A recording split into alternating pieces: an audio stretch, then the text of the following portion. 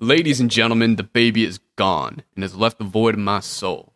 My days are gray and meaningless, and I'm experiencing a complex series of emotions that I can only describe as a delicate, desensitizing dance between desolation and devastation. In other words, I'm blue dabble dee dabble die, folks, and this is serious. I am serious, and don't call me Shirley. I'm from the government, and I'm here to help. Gentlemen, you can't fight in here. This is the war room. Dimitri, there's no point in you getting hysterical at a moment like this. The Mental Defective League in formation. Ladies and gentlemen, welcome to This is Serious. I am your host of this audio-only podcast. I am continuing to speedrun life at an alarming rate, but have now found myself stuck on the empty nester level. Before you call the police, the baby is fine and remains unmolested. The baby and his mother have moved away to an undisclosed location where they are now receiving all the support, medical, and therapeutic care they deserve. Crisis successfully averted. While I was able to do some research this week, this will be another shorter episode of the podcast as the baby just left the other day and I am too emotionally exhausted to put forth any sense of meaningful effort. But hey, at least we have some news to talk about this week. Interrupt this program with a special bulletin.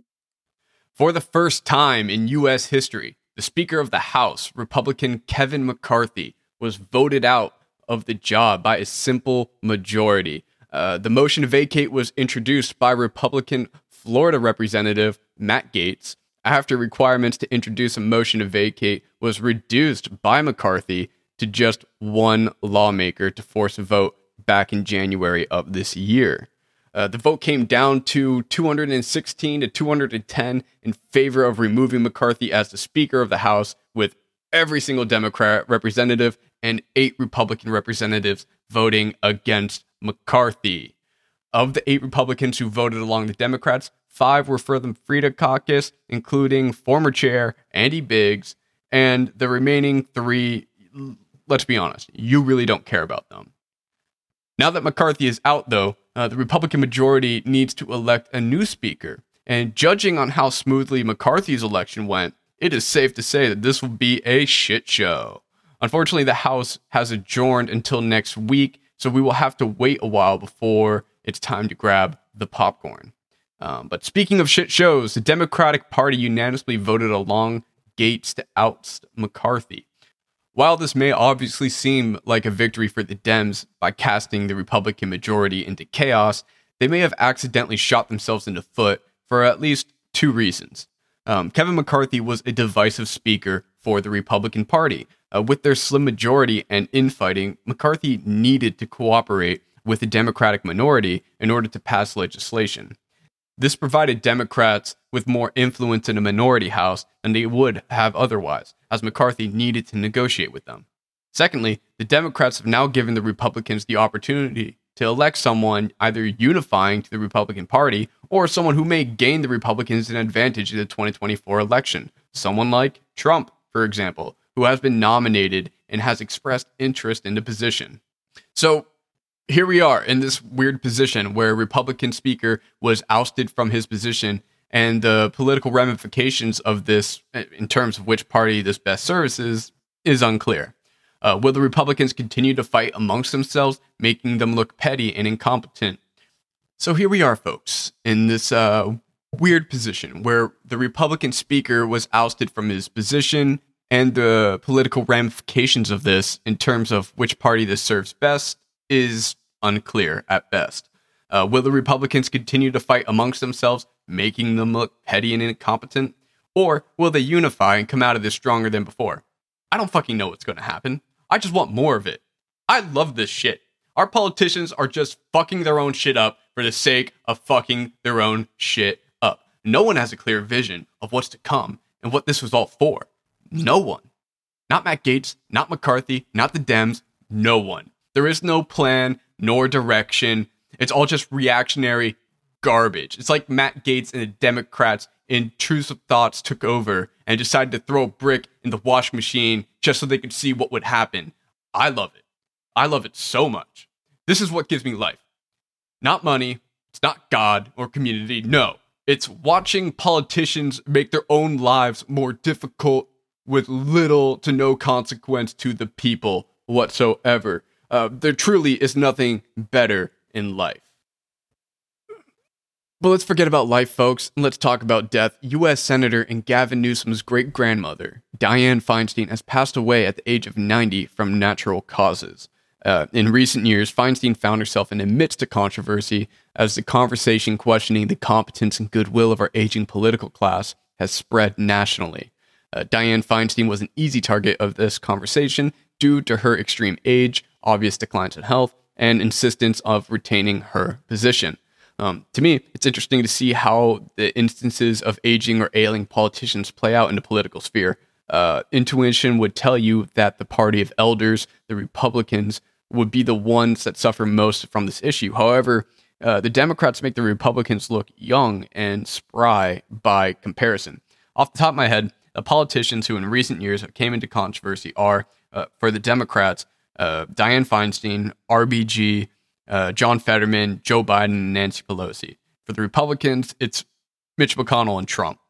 And now it is worth noting that both Trump and Fetterman are kind of special cases in this regard, as Fetterman's controversy comes from an unfortunate medical emergency. And let's be honest here, Trump's competence would have always been questioned regardless of his age. But all that being said, Dianne Feinstein's death has reignited talks about term limits for Congress. While I agree with that position, I say, why wait for Congress to limit themselves? The responsibility falls on us, the people, to be disciplined with their vote. The very people who voted for Feinstein in office are now complaining that she was there and that they had to vote for her. The blind allegiance to the parties was what has enabled this problem to develop in the first place. It doesn't even stem from the love of our parties, but rather fear or hatred of the opposing party. And we have to understand that the consequences of losing an election to the opposing party is not as consequential as we make it up to be in our mind. You do not have to vote for who they tell you to vote for. Do not believe that voting outside of your party lines is throwing your vote away. It is an expression of dissatisfaction with the ruling political parties and their candidates. You wouldn't say you threw away your coloring book because you colored outside the lines. No. You'd say you're expressing your dissatisfaction with the ruling political parties and candidates. Make a statement. Let your voice be heard. What was I talking about? Oh yeah, dead lady. With Dianne Feinstein's death and criticism broadly regarding the aging political class comes celebration of Feinstein's death.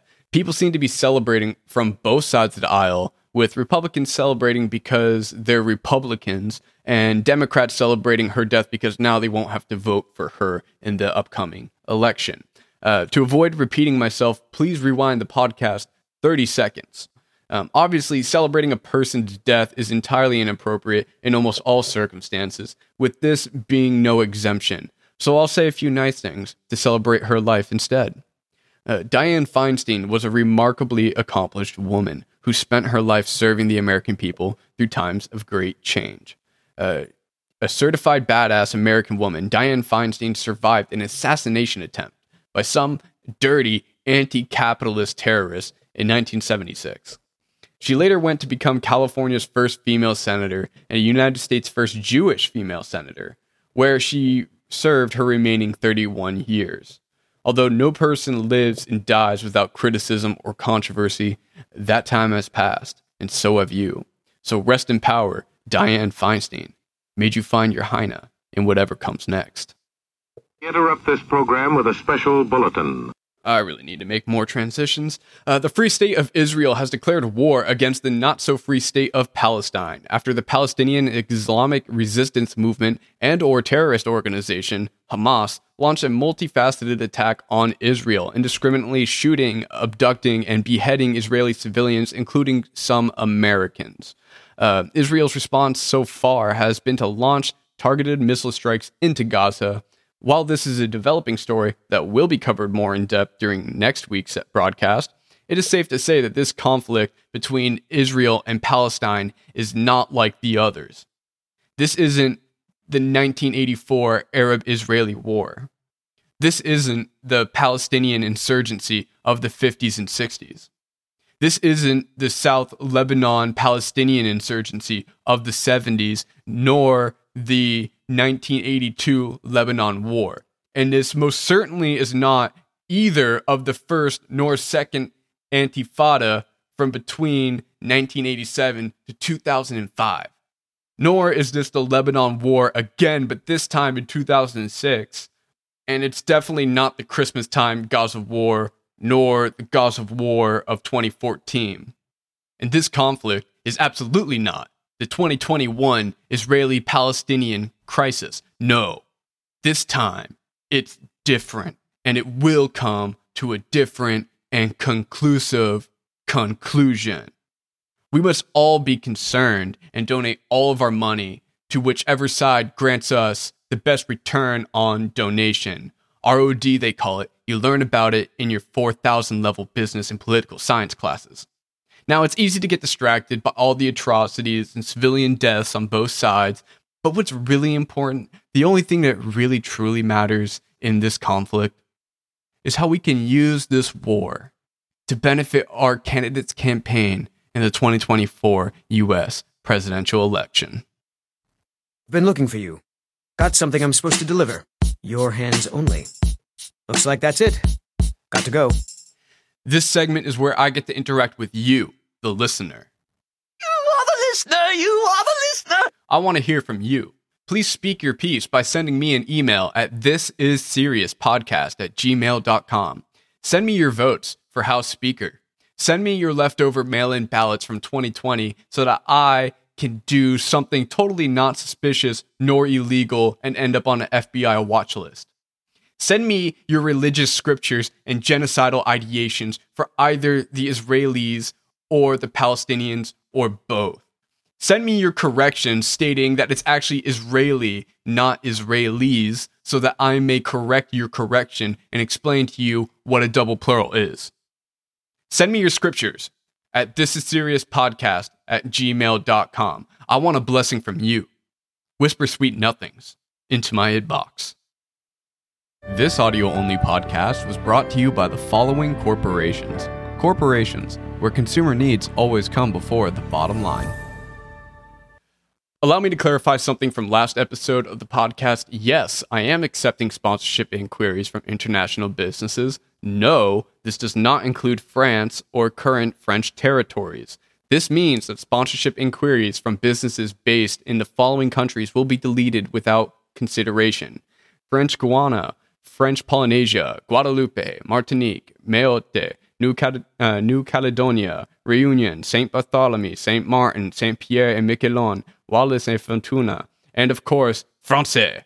Again, this is for ethical concerns. All other businesses, please send me your inquiries to thisisseriouspodcast@gmail.com. That is, thisisseriouspodcast@gmail.com. UFC Fight Night, Dawson versus Green was last weekend. A great fight night with some shocking outcomes. Felipe Lins versus Ian Cutelaba. That fight was unfortunately scrapped at the last minute due to Lins falling ill. I was really hoping that Cutelaba would get his teeth kicked in. That would have been great. Kicking off the main event was Alexander Hernandez versus Bill Algeo. Billy Boy took the decision victory after getting a few thumbs into Hernandez's eye. A great fight from these guys, giving us a good brawl all the way to the buzzer. Bill Algeo called out Mark Zuckerberg for a fight in the post-fight interview. I'd pay for that pay-per-view, honestly. So step up, Zuck. I want to see you throw down the octagon. Fuck Elon Musk. He's not interested, clearly. Next up, we had Drew Dober versus Rick Glenn. Drew Dober got the job done halfway through the first round. His strategy of just punching Glenn in the face over and over and over again seemed to have worked out pretty dang well. Dober was dominant throughout the whole 2.5-minute fight. We also saw one of the most egregious, obvious fouls somehow get past the ref. Glenn openly grabbed the wrist of Dober's glove for several seconds, and the ref somehow didn't call it. Thankfully, it was pretty inconsequential, all things considered, but still inexcusable. Next up, we had Alex Moreno versus Joaquin Buckley. Explosive start to the fight. I did not expect this fight to go the distance, but congratulations to Joaquin Buckley on an impressive decision victory. Buckley dominated the entire fight, and I'm excited to see what's next for him. Next, we had Joe Pyfer versus Abdul Razak Al-Hassan. Who do you think you are, Joe Pyfer? Shooting for a double leg right away, then transitioning to a standing arm triangle, huh? Who do you think you are? Who are you? John Jones? Hamzat? I like your style, Joe Pyfer, and I love that energy. Excellent arm triangle submission in round 2. A bit of a late stoppage, but I understand the ref's initial confusion. It looked like Abdul fell asleep while punching Pyfer, and wasn't tapping. So congratulations to Joey Pyfer on making a statement. I'm excited to see what's next for you, dude. Finally, at the main event, we had Grant Dawson versus Bobby Green. I did not see that coming. I don't think anyone saw that coming. This is why I don't bet on the UFC. That, and I'm based out of California. For those that blinked, a perfect straight left from southpaw was all it took. Bobby even seemed to have surprised himself. Excellent KO from Bobby Green, but I still don't like the guy. Now, next weekend, we have UFC Fight Night, Youssef versus Barboza. Great night of fights ahead of us with tight odds across the main card. No fighter is plus or minus 200 or more, with the biggest differential going to the main event of the evening. Kicking off the main card, we will have Christian Rodriguez versus Cameron Simon. Rodriguez is favored minus 162, but I think the odds are off on this one. I was a bit surprised to see that Simon is not the slight favorite. Personally, I believe Cameron Simon will grow to become a UFC superstar. That being said, this fight is truly anyone's game. Both fighters are known for being dangerous finishers, with many of their fights ending in the first round. If this fight goes past the first round, it has the potential of becoming the fight of the night. The next fight on the roster is Andre Petroski versus Michel Pereira, with Michel Pereira coming in as a slight favorite at minus 125. For those of you who don't know about Michel Pereira is known for having a bit of an unorthodox style in the UFC that is heavily influenced by capoeira. Those wild highlights you see on YouTube of a guy doing standing backflips to pass guard, that's Michel Pereira. Or at least that's what he used to do. As fun and entertaining as those large capo movements are, they are often telegraphed to have high energy expenditure and lead to unpredictable outcomes. Using these moves in his fights usually did not gain him any advantage and probably acted in his detriment at times, as he forewent utilizing more efficient, effective, and predictable movements for that wild capo style. In his more recent fights, we have seen Pereira become more reserved and calculated in his fights, leading to better results, but less flashy outcomes. I love Pereira. I think that he's a great fighter and entertaining fighter as well. And as much as I love the flips and capo kicks, those flashy movements clearly were holding him back, and he's now a better fighter for putting those moves on the shelf. Honestly, I don't really know who this Andre Petroski is, so I'm not going to say much about him other than he's American, not Russian. Go freedom. Make a statement in this fight, and I promise I'll do my homework and give you your roses in the next episode. But for now, I got my money on Flipsy. Next fight is Jonathan Martinez versus Adrian Yanez. This is a pick'em between these guys. Adrian Yanez is coming off a big TKO loss to Rob Font, ending his UFC 5-win streak, and Jonathan Martinez is coming off a controversial decision victory over Said Nurmagomedov, giving Martinez his 5-win streak in the UFC. It seems to me like this is the perfect time for these fighters to meet. Martinez's record in the UFC is a bit more impressive to me, with a TKO victory over the legend Cub Swanson via leg kick. If I had to do some MMA math, I'd probably give it to Martinez, who will almost certainly ride the high off of his win against Cub and kick the shit out of Yanez's leg. But as we all know, MMA math ain't mathin', so I'm going to go Yanez. Coming up in the co-main event, we have Jennifer Maia versus Vivian Araujo. No disrespect to the ladies, but this fight is the fight I'm least looking forward to. Not to say nothing, this fight is still a great matchup in the women's flyweight division. I just don't have much more to say about it. My money's on Jennifer Maia for no reason in particular. And with that, we're moving on. So the main event is Sodiq Yusuff versus Edson Barboza. By all means, Sodiq Yusuff should win this fight. I think it's generally believed that he will win this fight, despite the tight odds between them. but something in me can't help but to root for Barboza. I love Edson Barboza. He's a legend in UFC already, and maybe it's just because I'm a UFC boomer or something, but I think Barboza may be able to pull this one off. And that wraps the third episode of This Is Serious, ladies and gentlemen. Thank you so much for listening and being patient during these trying baby times. And that'll wrap this super short third episode of This Is Serious. Thank you so much for listening and being patient with me during these trying baby times. Episodes should be at full strength and full length in a week or two, as I have loose ends to tie up here. So in the meantime, keep your eyes to the sky and heed any evacuation warnings you hear. Live to fight for a better tomorrow for everyone, you warmongers. Have a good night, y'all.